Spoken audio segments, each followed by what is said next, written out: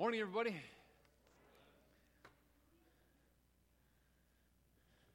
Are you guys ready to surrender? And just to clarify, not to me, but to the Lord. Are you guys ready to surrender? You should be. I can't think of a more fitting song that goes with this series that we're talking about. When we're talking about the authority of God, and we are intentionally waving that white flag before Him like we did last Sunday, and then to sing that song, I Surrender. And we sang, I don't know if you caught those words, but in the beginning, towards the beginning of that song, there's those words that says, speak to me, I surrender. That is exactly, I just want to continue Ryan's prayer, and I want to pray those specific words, that we would surrender, and actually even our minds and our hearts, that our hearts would be soft and our minds open to hearing what the Holy Spirit would say to us. Because as we talk about this series on authority, again, this Sunday, I said it last Sunday, the same thing, there is so much more applicable to our lives than what will get said in English today, that you need the Holy Spirit to wake it up in you. And He can do that directly. And so I'm going to that's what I mean. When we surrender to the Lord, that's what we're asking to do this morning. So with that, and if you agree with what I say in the prayer, you can say amen at the end of it. Lord,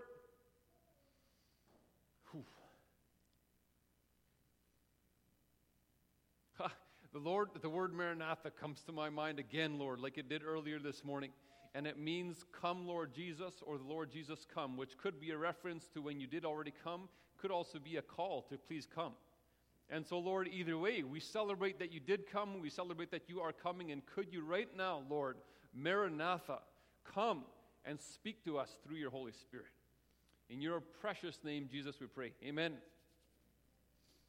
Last week, we talked about a couple things, and if you didn't hear the sermon from last week, I would really encourage you to go back and listen to it, not because the guy who spoke last week is a very good speaker, but because there is some good content there that you need to understand. And in order for you, in case you hear today's sermon and you're like, well, hold on a second. If you didn't hear last week's sermon, you might be more tempted to push back a little bit than on today's sermon, okay? So you should go back and listen to it. But what we talked about, I made an interesting statement. I said that anytime that we look at the news, and I'm thinking specifically of like national news, and you see an article that talks about a story maybe about somebody abusing their authority, or you see an article that talks about someone undermining someone else's authority, which, by the way, those two things make up a lot of the news, okay? When you see those things, they actually are evidence that we are in a spiritual battle, even if those people don't realize that we're in a spiritual battle. But we can see it. And every time those kinds of things come out of our society, that's evidence that we're in a spiritual battle. We also then learned, and we already knew this, but we pointed out very clearly from Scripture that God is sovereign. Amen? And so that was like looking through this idea of authority through a really, really wide lens, infinitely wide, that would say God is sovereign. And He's even a sovereign over authorities. And we looked at the example of, what was that guy's name? King Nebuchadnezzar. Good. I love it. Okay? We looked at him, and he was actually a pretty good example that even when Nebuchadnezzar, who is wicked and cruel and ruthless, God is even sovereign over him. Today we're going to take that really wide scope lens, and we're just going to really tighten it up and focus on some other authority. We're going to talk about government and related authorities. Here's a picture to get your wheels turning. Okay? We're talking about the leaders of our country and our province and their designates. People of authority in our country and in our province. And as we go through this sermon today, we are going to be I'm going to refer to lots of Scripture. And I'm going to purposely use the NLT translation because the NLT just has a way of, it's pretty easy language and it just flows, and we're not going to do a very big word study on any particular word, but I'm trying to get the context of Scripture into a sermon. And so we're just going to use the NLT because it flows a little quicker. And I'm going to purposely, unashamedly refer to a lot of Scripture. Because if you're following along our Bible reading plan as a church, you will have read Psalm 119. And Psalm 119 says that God's word is sweeter than honey, more precious than money. It's our light to our path. It's designed to preserve our life and is established to last forever. Amen? Man, if we know that, we should not be ashamed to refer to some Scripture. And so that's what we're going to do this morning. We're going to start in the Old Testament with Proverbs 21, verse 1. Tell me if this verse is true. The king's heart, and by the way, you just saw the king's picture on that paper. Not on the paper. You just saw the king's picture on the screen. The king, as it were. The king's heart is like a stream of water directed by the Lord, and the Lord guides it wherever he pleases. True? Come on, guys, it's in Scripture. True? That is true. Would you, and if you're not sure, well, it's in Proverbs. Okay, let me ask you, I'll slow down a little bit. Would you think that Moses would think that verse was true? He never even read it. Solomon wrote it. Moses wasn't alive then, but whatever. If Moses had read it, do you think he would think it was true? Come on, you guys know the story. Let's go back and talk about, you guys remember the story of Moses when he's trying to lead the Israelites out of Egypt? And there's that king in Egypt. We always refer to him as Pharaoh. And Pharaoh what do you keep saying? We want to go. And he said, no. Why did he say that? Let's read. Exodus 4:21. And the Lord told Moses, when you arrive back in Egypt, go to Pharaoh and perform all the miracles I have empowered you to do. But you guys heartily read the yellows, okay? But I will harden his heart, so he will refuse to let the people go. The Lord said to Moses, you go and show him those miracles I've allowed you to do, but I am going to harden his heart. The Lord is going to harden his heart. And then after every one of the first 6 plagues, you'll read in your Bible that it says, Moses, he had reason to give in, but then his heart got hard, and it either says that the Lord hardened his heart, or it says that Pharaoh's heart was hardened, and he hardened his heart. But then it will say right after that, because of what the Lord told Moses, which is God hardening his heart on purpose. And then after the 6th plague, look at what the Lord says to Pharaoh. By now I could have lifted my hand and struck you and your people with a plague to wipe you off the face of the earth. But I have spared you for a purpose, to show you my power and to spread my fame throughout the earth. Does it sound like God's in control at this point? Yes, God's in control, okay? And then after the 7th plague, then the Lord said to Moses, return to Pharaoh and make your demands again. I have made him and his officials stubborn, so I can display my miraculous signs among them. I've also done it so that you can tell your children and grandchildren about how I made a mockery of the Egyptians and about the signs I displayed among them, so that you will know that I am the Lord. And I am the Lord. That's what we learned last Sunday. Does it sound like God's in control? Of course he's in control. And after every plague, he keeps saying that according to what the words that the Lord told Moses, he would harden Pharaoh's heart. But after the 10th plague, finally, according to the Lord's design, Pharaoh, his heart softened enough to let the people go. And they go.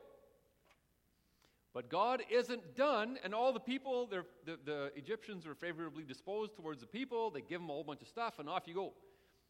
But the Lord isn't done getting glory through Pharaoh, the Egyptian king. And so look at this. In Exodus 14, this is only a few days later, the Lord tells Moses, and once again, I will. Who's speaking here? God is speaking. And once again, I will harden Pharaoh's heart, and he will chase after you. I have planned this in order to display my glory through Pharaoh and his whole army. After this, the Egyptians will know that I am the Lord. Do you think he's in control? I think Moses would probably agree with Proverbs 21, verse 1. But let me ask you this question. In whose favor did this all work out to? Answer carefully. God's. We learned last Sunday, he does whatever pleases him. And he had a master plan, and he could lead Pharaoh's heart like a river wherever he pleases. But there will have been people, when we look at the whole story real quick like this in 3 minutes, it's obvious, oh yeah, God's in control. Those people should have just trusted God. But some of those people were stuck, their whole lifetime was lived in slavery. It's a little tougher for them to see God's master plan. But that doesn't mean that God doesn't have a master plan. You with me? God is sovereign even over kings, and even over kings who are ruthless against his people. There's other lessons that we can learn in the Old Testament, including a lesson we're going to learn from King Saul. He's the first king of Israel, God's first anointed king over Israel. And we're going to learn a lesson from him from one very interesting day, okay? So early in that day, now the Israelites, they were under serious oppression. This is 1 Samuel 14, by the way. They were under serious oppression by the Philistines. I called them the Pharisees before, and that was wrong. They're the Philistines. Anyway, the Philistines are putting so much pressure on the Israelites that they've actually taken away all their sharp objects, okay? There's no spears, no swords, nothing. They even took their blacksmiths away, so these guys cannot fight. Nobody in the nation has a sword to carry except for two guys, Saul and Jonathan. And so one morning, this is the interesting day, one morning Jonathan, he kind of sneaks out of the camp. Nobody knows. He has his armor bearer with him, and they go and they come up to a Philistine outpost, and they end up killing 20 of those Philistine soldiers. At the same time, God sends an earthquake, and the Philistines get scared, and they scatter. And King Saul sees this happening, and he's like, this is my chance. We can get these guys. We don't even need weapons. Go get them. And he is so adamant that in his zeal for conquest, he makes a very foolish decision. And he says, I am putting my entire army under an oath. You guys cannot eat one thing until tonight, when by then we will have conquered the enemy. And until then, nobody eats a thing. And they run off into battle. Jonathan, as these guys are running through the forest and chasing the Philistine, Jonathan comes along and he joins the rest of the army.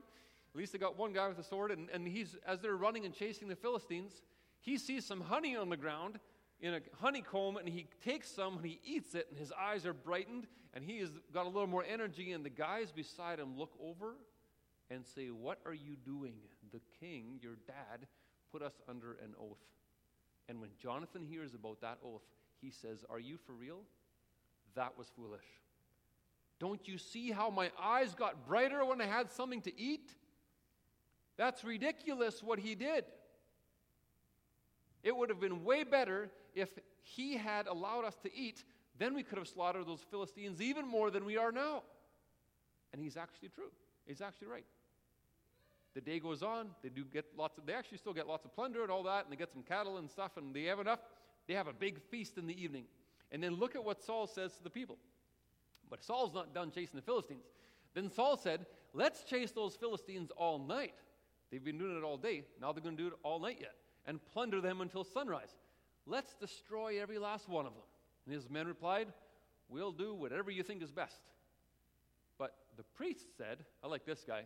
He said, let's ask God first. That's a good idea. So Saul asked God, should we go after the Philistines? And he would have been asked this question by casting lots or using Urim and Thummim.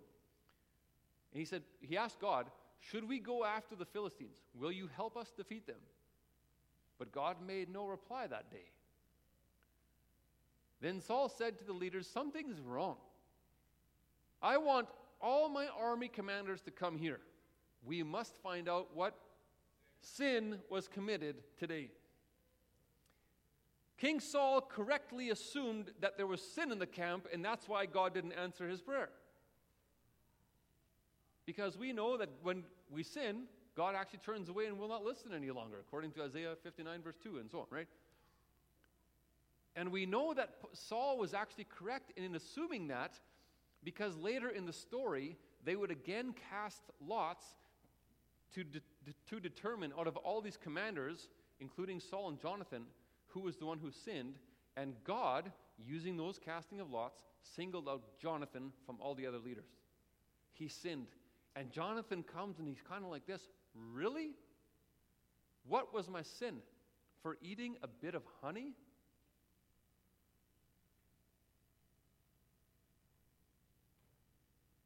There's nothing wrong with eating honey. Except if the God's anointed, appointed authority said don't. And it was sin. There's other stories we can learn from Saul about submitting to authorities that make interesting decisions and so on. Shortly after this story that I just told you about in 1 Samuel 14, the great prophet Samuel comes and anoints a boy named David to become the next king of Israel. And it is very, very obvious that the Lord's hand is with David. Okay? Stories like David and Goliath and so on. It was evident that God's with David. The people were with David, more so than they were even with Saul. If they were into having a democracy, I'm sure that if they had taken a vote then, David would have been the guy. And it's also obvious that while that's all going on, Saul keeps making bad decisions. And so you think this is all very obvious here. You can see what God's doing. He's taking Saul out, and he's going to put David in. I get it, Lord. But while that's all going on, Saul does drastic things like tries to kill David. Again and again.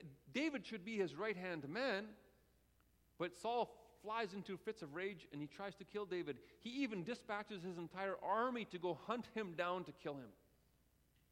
It would end up taking like 20 years for David, after he was anointed, to become actually the king of all of Israel. It was like something like at least 13 years before he was even king over like Judah. Do you know what that's like? That's like as if you were anointed as the next Prime Minister of Canada, but then our current leader would stay in power for another 4 terms. All the while trying to kill you and hunt you down, sending police forces and sending the military to hunt you down and kill you. That's what's going on. And I want you to understand that in the midst of that, Saul is now coming to kill David. David's hiding in a cave, and when Saul comes in to use the washroom in that cave, this is what David's men tell him. Here's your opportunity, David's men whisper to him. Today the Lord is telling you, I will certainly put your enemy into your power to do with as you wish. So David crept forward and cut off a piece of the hem of Saul's robe. But David's conscience began bothering him because he had cut Saul's robe. The Lord knows I shouldn't have done that to my lord the king, he said to his men. The Lord forbid that I should do this to my lord the king and attack the Lord's anointed one, for the Lord himself has chosen him.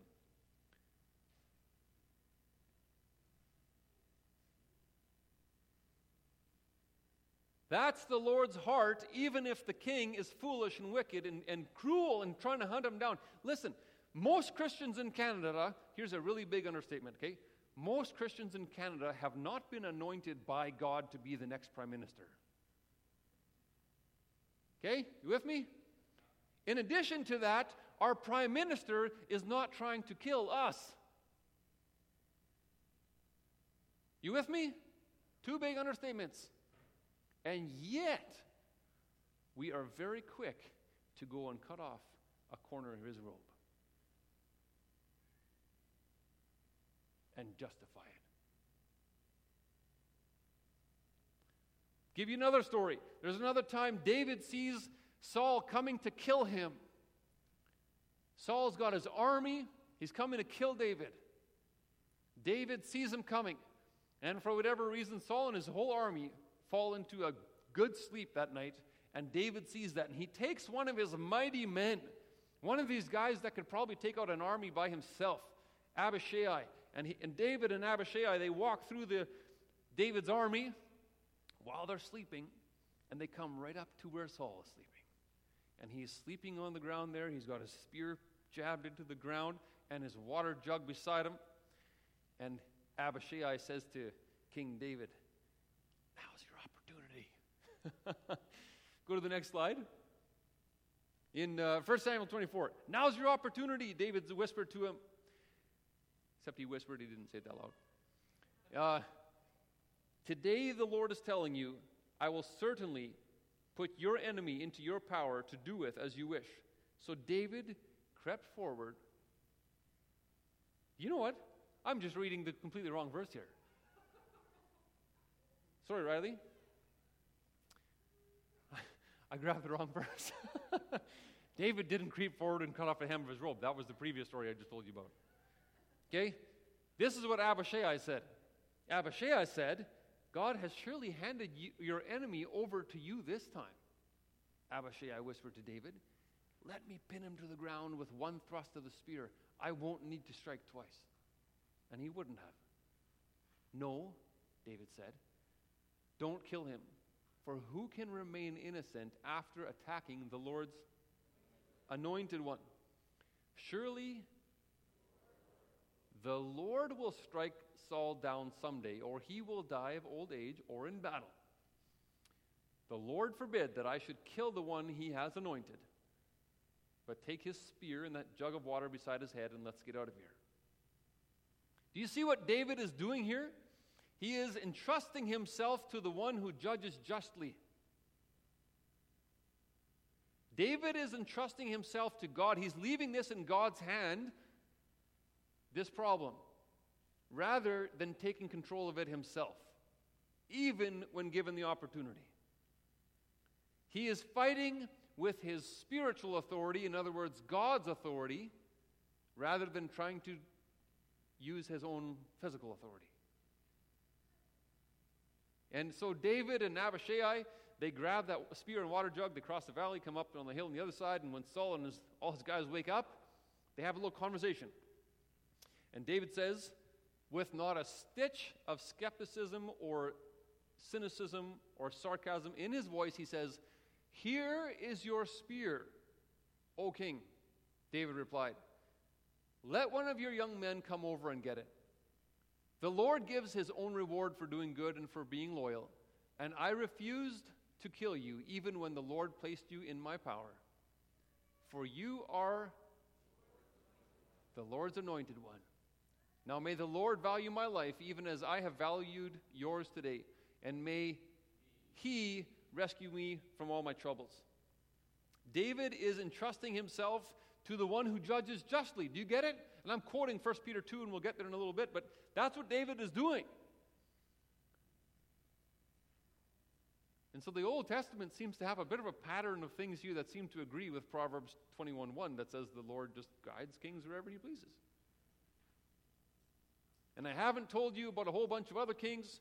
For instance, when Moses was leading the people through the desert, there's King Sihon of Heshbon. The Lord, your God, made him stubborn and defiant just so that you guys could conquer him. That was the Lord's plan. Many years later, fast forward to when the Israelites are taken captive into Babylon. When they're taken captive into an enemy nation, the Lord moved the heart of the king of the enemy nation, Cyrus, king of Persia, to send people back to the country he had just conquered or had been conquered to start rebuilding their temple. That doesn't make human sense.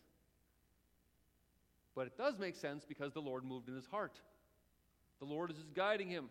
And later the Lord changed the attitude of Darius, who would never support a project like that, but then the Lord changed his attitude to also support the same project. And then, years later, the Lord put it into the heart of King Artaxerxes to actually say to Ezra, when you guys are building that temple, whatever you need, here's a blank check, whatever you need, it's yours. Go get that done. That doesn't make sense. But that is examples of the Lord leading kings like a river.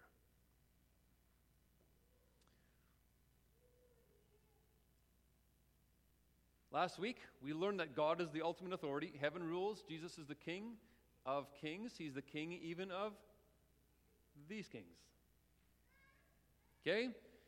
Now we just looked at a whole bunch of examples of kings. Last week, Nebuchadnezzar. It's fairly obvious when you read those stories that God of the Old Testament seems to always have a plan and is working on a master plan. And he will even lead kings, they might not even know it, and he leads them to to places and to make decisions that will line up with his ultimate plan. You with me? That leads us to one obvious question. If that's how the God of the Old Testament was,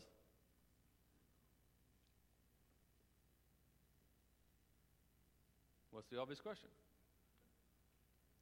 If that's how God was operating in the Old Testament, 2,000 years ago we crossed the line and now we're in the New Testament era, what's the question? Does he still operate the same way? Does the New Testament have something to say about this? So we got to ask that question. Does the New Testament have something to say about how God will even use an authority on purpose? And the answer to that is a massive capital letters yes with lots of exclamation marks. And so I'm going to look at two passages out of the New Testament that talk about that, and I'm going to call those the primary passages that we're going to look at this morning.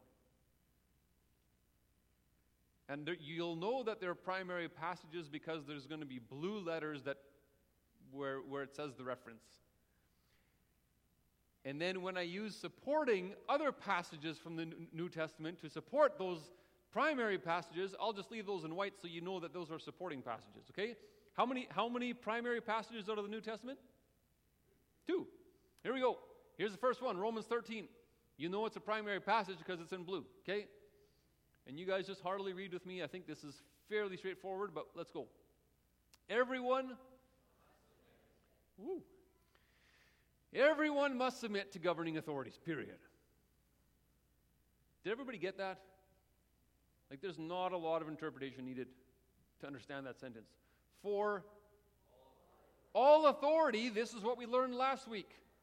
Now, if you were wondering how to apply last week to your life, here it is. For all authority comes from God, and those in positions of authority have been placed there by God. So anyone who rebels against authority is rebelling against what God has instituted, and they will be punished.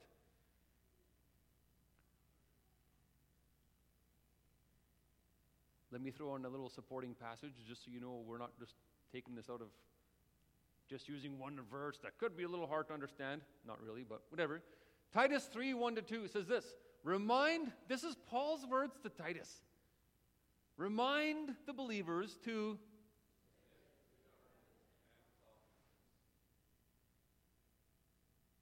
It's kind of exactly the same thing. But why? Let me ask you a question. Remind the believers to submit to the government and its officers. Why would Titus have to remind the people of that? They should already know that. They have the Old Testament. We just went through it. It's obvious.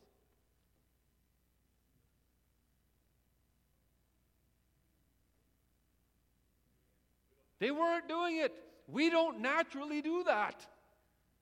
Raise your hand if you just naturally submit to the government and all their rules.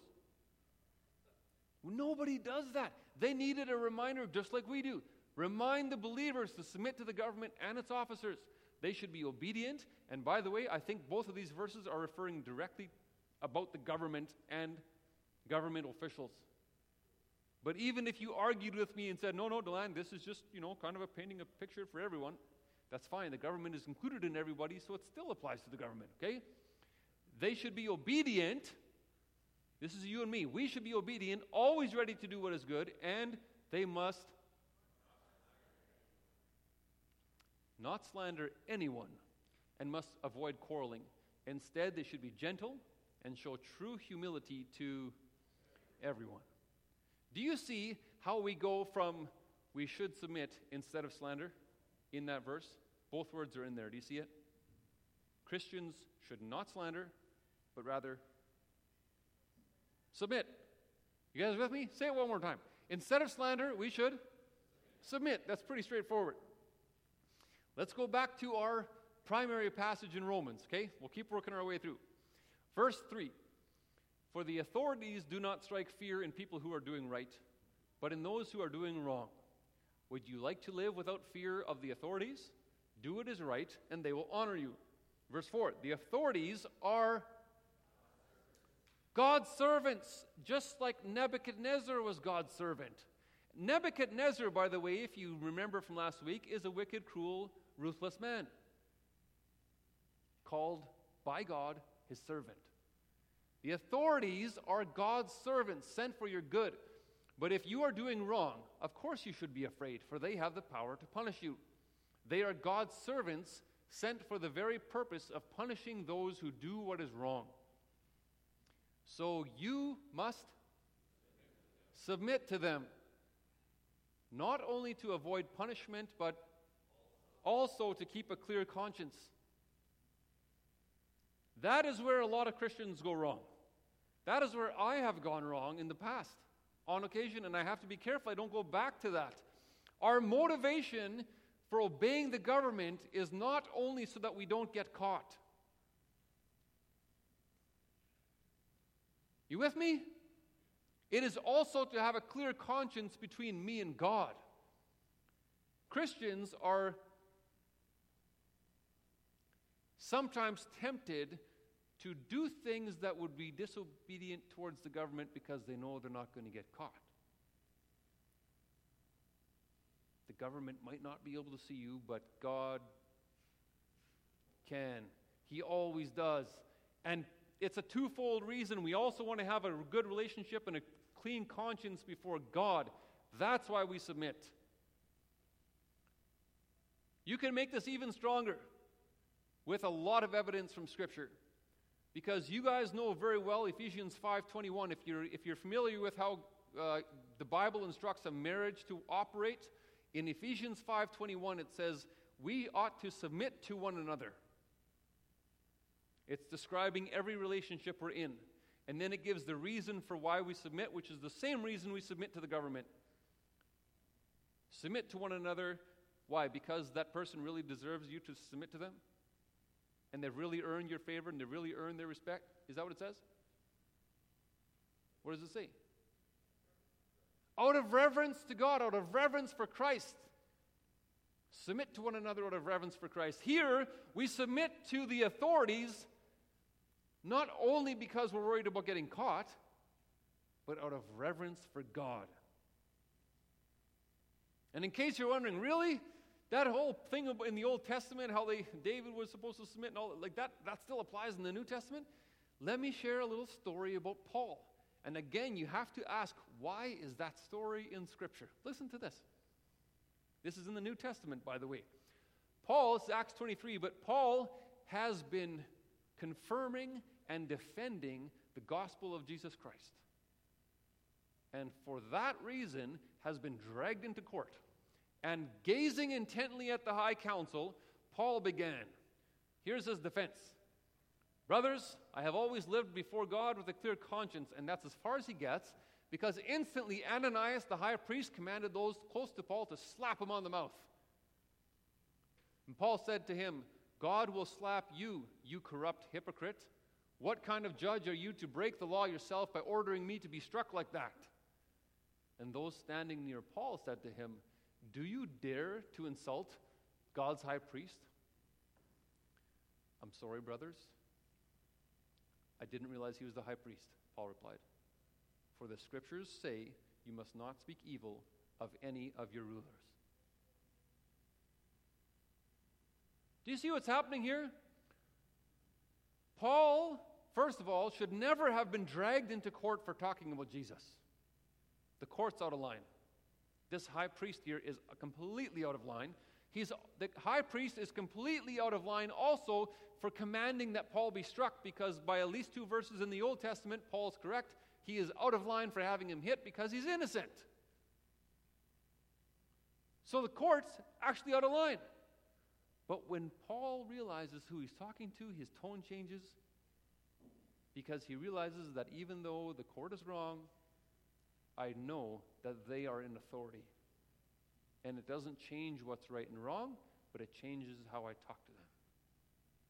And by the way, he's quoting Exodus 22, verse 28, which says you should not speak evil about any of your rulers, and he's grabbing that Old Testament rule and making it a moral law that applies today. Amen? And I think that when we say we ought to be submitting instead of slandering, that very much lines up with that story. Well, let's go back to our primary passage, okay? That's just a little supporting one. Here we go. Pay your taxes too, for these same reasons. Should you pay your taxes because you're worried about getting caught?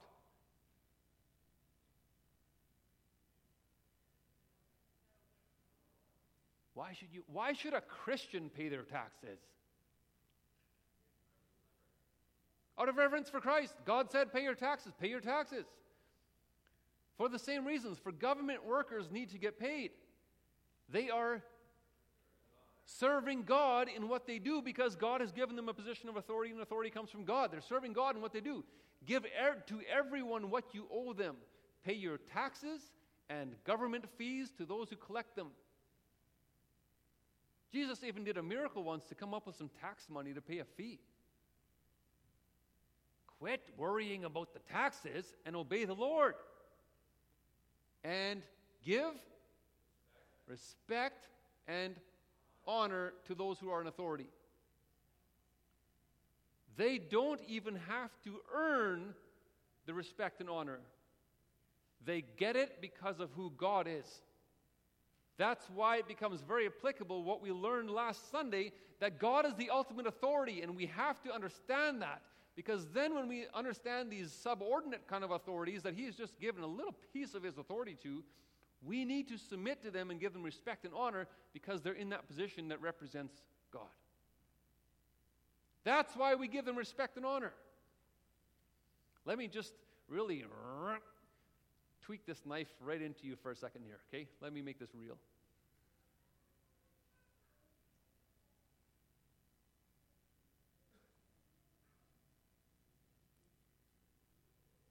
Should a police officer ever abuse his authority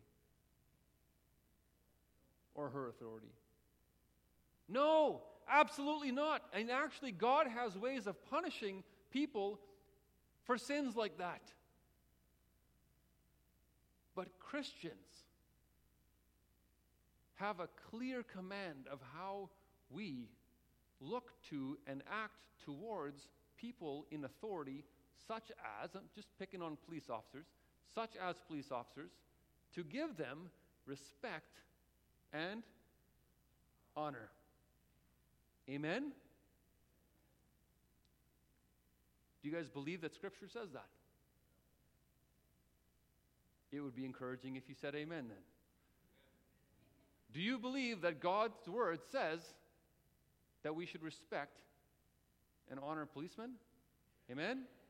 Amen. But when people read this passage, they look for a loophole. And they go, well, yeah, but what if our leader is like, and then they describe him like really not nicely. You know what, God, you can't expect us to follow a leader like that. You wouldn't have to respect.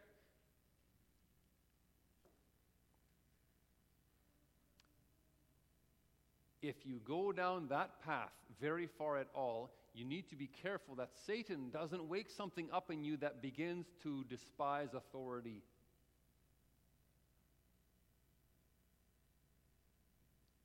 We got to be really careful here because there's passages in the New Testament that make this very clear. For instance, 2 Peter 2:10 and Jude 1:7-8 describe those people who are going to eternal punishment of eternal fire as those who, quote, despise authority. Let me ask you a question according to Jesus' own words. When Jesus told us to love our enemies, should we not be all the more loving people in authority in our country, our leaders, who are not our enemies? They're actually our friends. We just maybe don't see and think the same way they do, and maybe they haven't earned our respect. But if we're supposed to love our enemies, shouldn't we love them? If we're supposed to pray for those who mistreat us, should we not all the more be praying for those who maybe just haven't earned our respect yet? If we're supposed to be good to those who hate us, shouldn't we all the more be being good to those who are just trying their best to lead the country, but maybe don't have the same convictions we do? They don't hate us. They don't even know us. Listen, the Canadian government, the Manitoban government, they are not persecuting Christians. They're not. At least not yet. Maybe one day they will. But they are not persecuting Christians. But according to Jesus' own words and Paul's own words in this exact, just about 2 verses ahead, or a couple of verses ahead of this same passage, even if they were persecuting us, we should bless them. That's what Jesus says. That's what Paul says. Bless those who persecute you. Our government isn't persecuting us, not even close. Should we not all the more bless them? That's passage number 1. Let's go to the second passage. Okay, we have one more primary passage I want to work through. 1 Peter 2. Dear friends, I warn you as temporary residents and foreigners.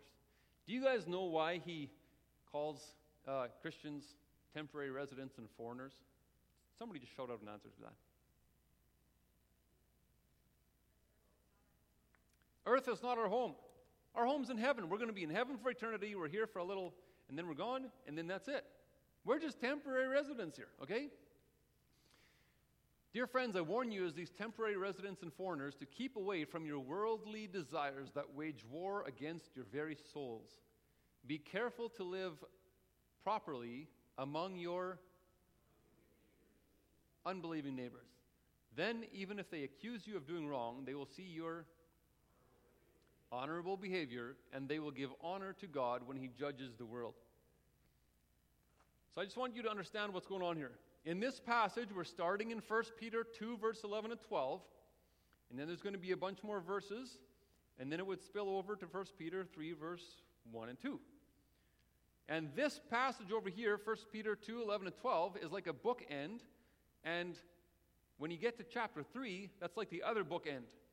This passage over here says, live an honorable life so that you will win unbelievers to Jesus. You tracking with me? In chapter 3, he's going to say the same thing, except in the context of marriage, okay? But he's again going to say the same thing. Live, if one of you is an unbeliever, the believer should live in such a way as to lead that person to Jesus by living an honorable life. Now, in between there, he's going to explain what that honorable life looks like. And this honorable life in front of unbelievers might be that honorable life that somebody who maybe you live beside, somebody you work with is an unbeliever, somebody who overhears what you talk about at the restaurant, somebody who reads your post on Facebook or Instagram. Maybe the unbeliever is somebody who was the recipient of that email you just forwarded. The unbelievers should see our honorable behavior, and here's how it's described. Next verse. For the Lord's sake, respect all human authority. That's how you live an honorable life. Whether the king as head of state or the officials he's appointed. For the king has sent them to punish those who do wrong and to honor those who do right. Verse 15. It is God's will that your honorable lives should silence those ignorant people who make foolish accusations against you.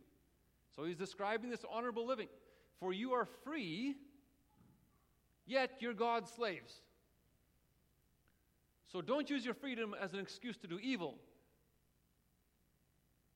Here's the antidote to what we normally do as evil. Respect everyone and love your Christian brothers and sisters. Fear God and respect the king. The king, it doesn't say if the king has lived a life so worthy of your respect, then you should respect him. He says, respect the king. He gets that respect because of who God is. Verse 18. He is going to use the most extreme example here to say exactly that same point again, okay? You who are slaves must accept the authority of your masters with all respect. But what if they're really harsh? Do what they tell you, not only if they're kind and reasonable, but even if they're cruel. And by the way, the Bible is not promoting slavery. It actually it calls slave trading a sin, okay? But he's using slavery as the most extreme example to make the same point. You must submit to authority even if the authority is in the wrong, even if they're cruel. It's the Christian way of living. And you're thinking, really? That sounds tough. Let's keep reading. For God is pleased with you when you do what you know is right and patiently endure unfair treatment. Notice how they are patiently enduring it. They're not grouchy about it. They're not complaining about it. They're patiently enduring the unfair treatment. Of course, you get no credit for being patient if you're beaten for doing wrong.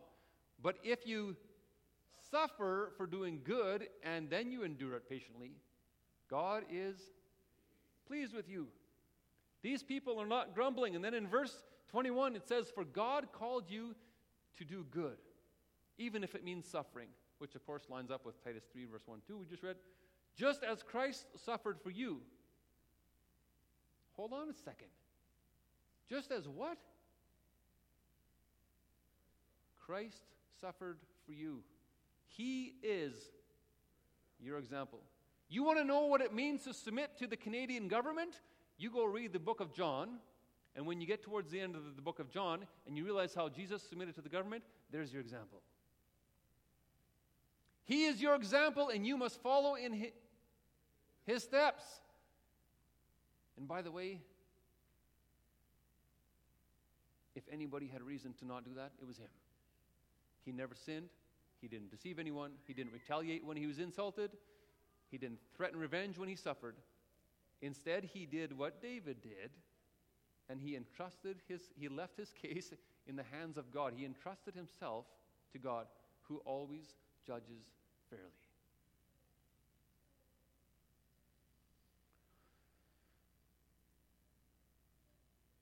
And then in the very next verse, which we know as 3 verse 1, he is going to go on to start talking about marriages. And just like I said, he's going to tell the husbands to love and respect their wives, and he's going to tell the wife to submit to her husband. And he points out that if the husband is unbelieving, the wife's submission, that honorable behavior and submission to authority, is what wins him over. That's exactly how we are supposed to act and behave towards the government. That they would be won over by our behavior, that if they see what you post on Facebook, if they see what you post on Instagram, they'll be won over by your behavior and come to Jesus. And the Bible says we should do that, endure it patiently. We should do that without grumbling. We don't sulk around going, oh, the Bible says I have to submit to the government. Oh, this is terrible. No. It says do it without grumbling. Do you know what God does to grumblers? Obedient grumblers? Let me just show you that what I'm saying is true, and then I'll tell you what he does. Philippians 2:14, for instance, says, do everything without or complaining or arguing. James 5 says, don't grumble against one another, brothers and sisters, or you will be judged. The judge, capital J, Jesus, is standing at the door. He is the one who will be the judge if you grumble. Then let's go to 1 Corinthians 10. And I love this passage. This passage, ever since 2 weeks ago, Stephen Cullen was standing on the stage and he preached, he referred to this, and it has been ringing and repeating in my ears ever since. And don't grumble as some of them did. He's talking about the Israelites, which we just also were studying earlier in this sermon. Don't grumble as some of them did, and they were destroyed by the angel of death. These things happened to them as examples for us. They were written down to warn us. You know what kind of things happened to the Israelites when they grumbled?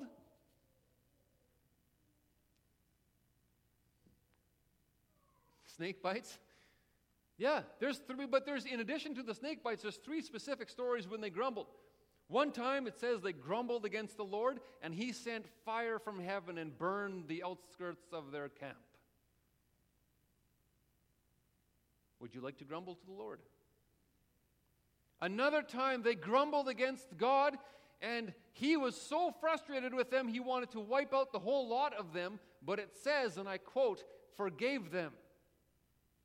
And so in his forgiveness, he just made everybody over 20 years old everybody who was older than 20 years old die in the desert. Everyone else had to wander around for 40 years, except Joshua and Caleb, because they grumbled against him. And there's another story when they grumbled against God, and you know what he did? The guys who grumbled, the Bible says, because of their grumbling, he wanted to wipe out the complete lot of them.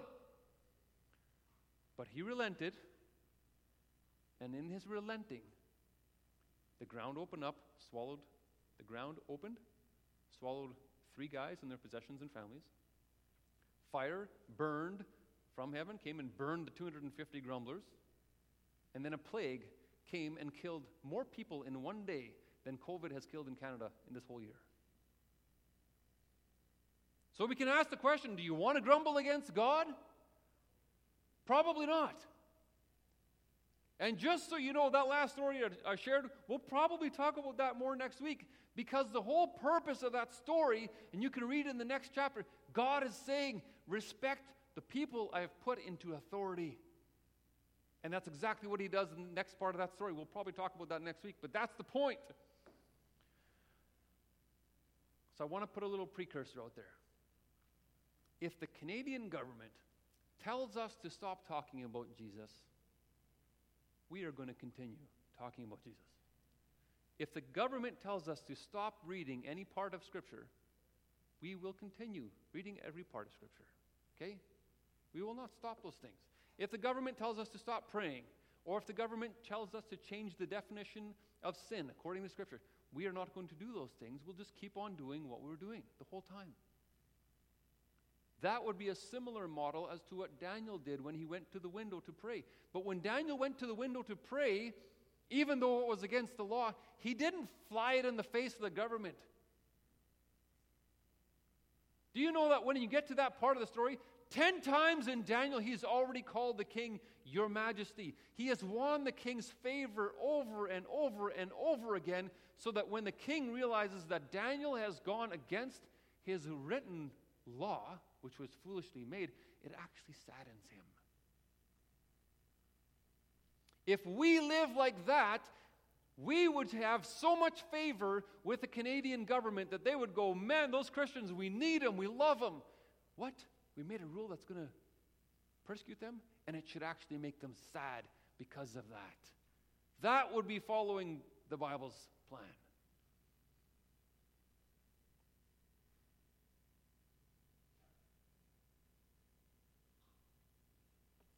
I think what we need to do, according to Scripture, is instead of slandering our government, we ought to submit to them. And instead of grumbling against them, we ought to pray for them. 1 Timothy 2 says this: I urge, first of all, to pray for all people, Ask God to help them, intercede on their behalf, and give thanks for them. Pray this way for kings and all who are in authority.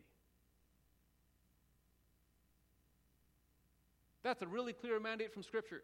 Here's just a little simple example. I'm going to kind of summarize the whole sermon with this example. This is what lots of Christians do. We put, and I'm using Mr. Trudeau because he's basically the highest level of authority in our country. We do this with lots of authorities, but I'm going to use him as an example. We put him on a dartboard, and that is exactly against Scripture. That is a sin. What we should be doing, and we get so distracted by putting him on a dartboard that you probably don't even realize that standing behind the dartboard that whole time is a prayer board. And that's where he actually belongs. And so here's what we're going to do. As a church, we're going to put, starting with Mr. Trudeau, where he belongs, on a prayer board instead of a dartboard.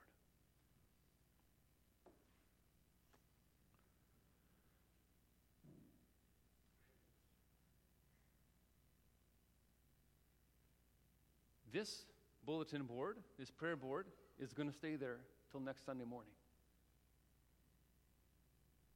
The people that were watching online this morning, they already saw this prayer board. And they already know what I'm about to tell you. This prayer board is going to be here again next Sunday. It's going to stay exactly here, Lord willing. And I wrote a prayer. I asked the Lord how he wanted me to pray. And I wrote a little prayer, which I'm about to pray. And then I'm going to tack it to this prayer board. And I would love it if you guys believe that what Scripture said is true, what I just told you today. Please join me in praying. We should be praying for kings and all those in authority. We're going to start at the top. If you want to join me in that, there's two ways to do it. You can email me your written prayer. I will print it and post it on this board. Or you can come here on Wednesday when we have a prayer meeting, and we'll do the same thing on the Wednesday evening. Join me in prayer.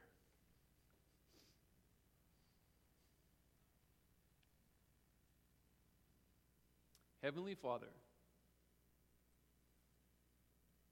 my Lord Jesus Christ, the Judge, and Holy Spirit, I want to pray for the Right Honorable Prime Minister of Canada, Mr. Justin Trudeau. I know that you have anointed him as the Prime Minister of Canada and have intentionally allowed him to be our leader at this time in history, and I thank you for him. I thank you that he is willing to subject himself to the pressures and criticism that comes to public leaders in an effort to lead this country. Forgive me for my sin of bitterness and slander and malicious way of talking about my Prime Minister. Forgive me for any unwholesome talk that comes out of my mouth. Rather, when I speak about Mr. Trudeau, help me to say what is helpful for building him up according to his needs so that it would benefit whoever hears me. Please give him energy needed for constant demands that are on his attention. Give him the humility to learn from his mistakes and the strength to not take false accusations personally. Allow him to sleep well at night despite the heavy things on his mind. Give him wisdom and direction that comes directly from you. Protect him from hearing lies and receiving incorrect information. Lead him and guide his heart like a river wherever you please, in order to serve your purposes and your master plan. Plant people in his life that can tell him about you. Draw him to yourself to reveal to him how much you love him. Help him to be a good dad to his kids and a great husband to his wife. Please grant health and protection to him and his family. Help him to find favor with his kids and his wife, that those closest to him would respect and admire him. In Jesus' name I pray. Amen.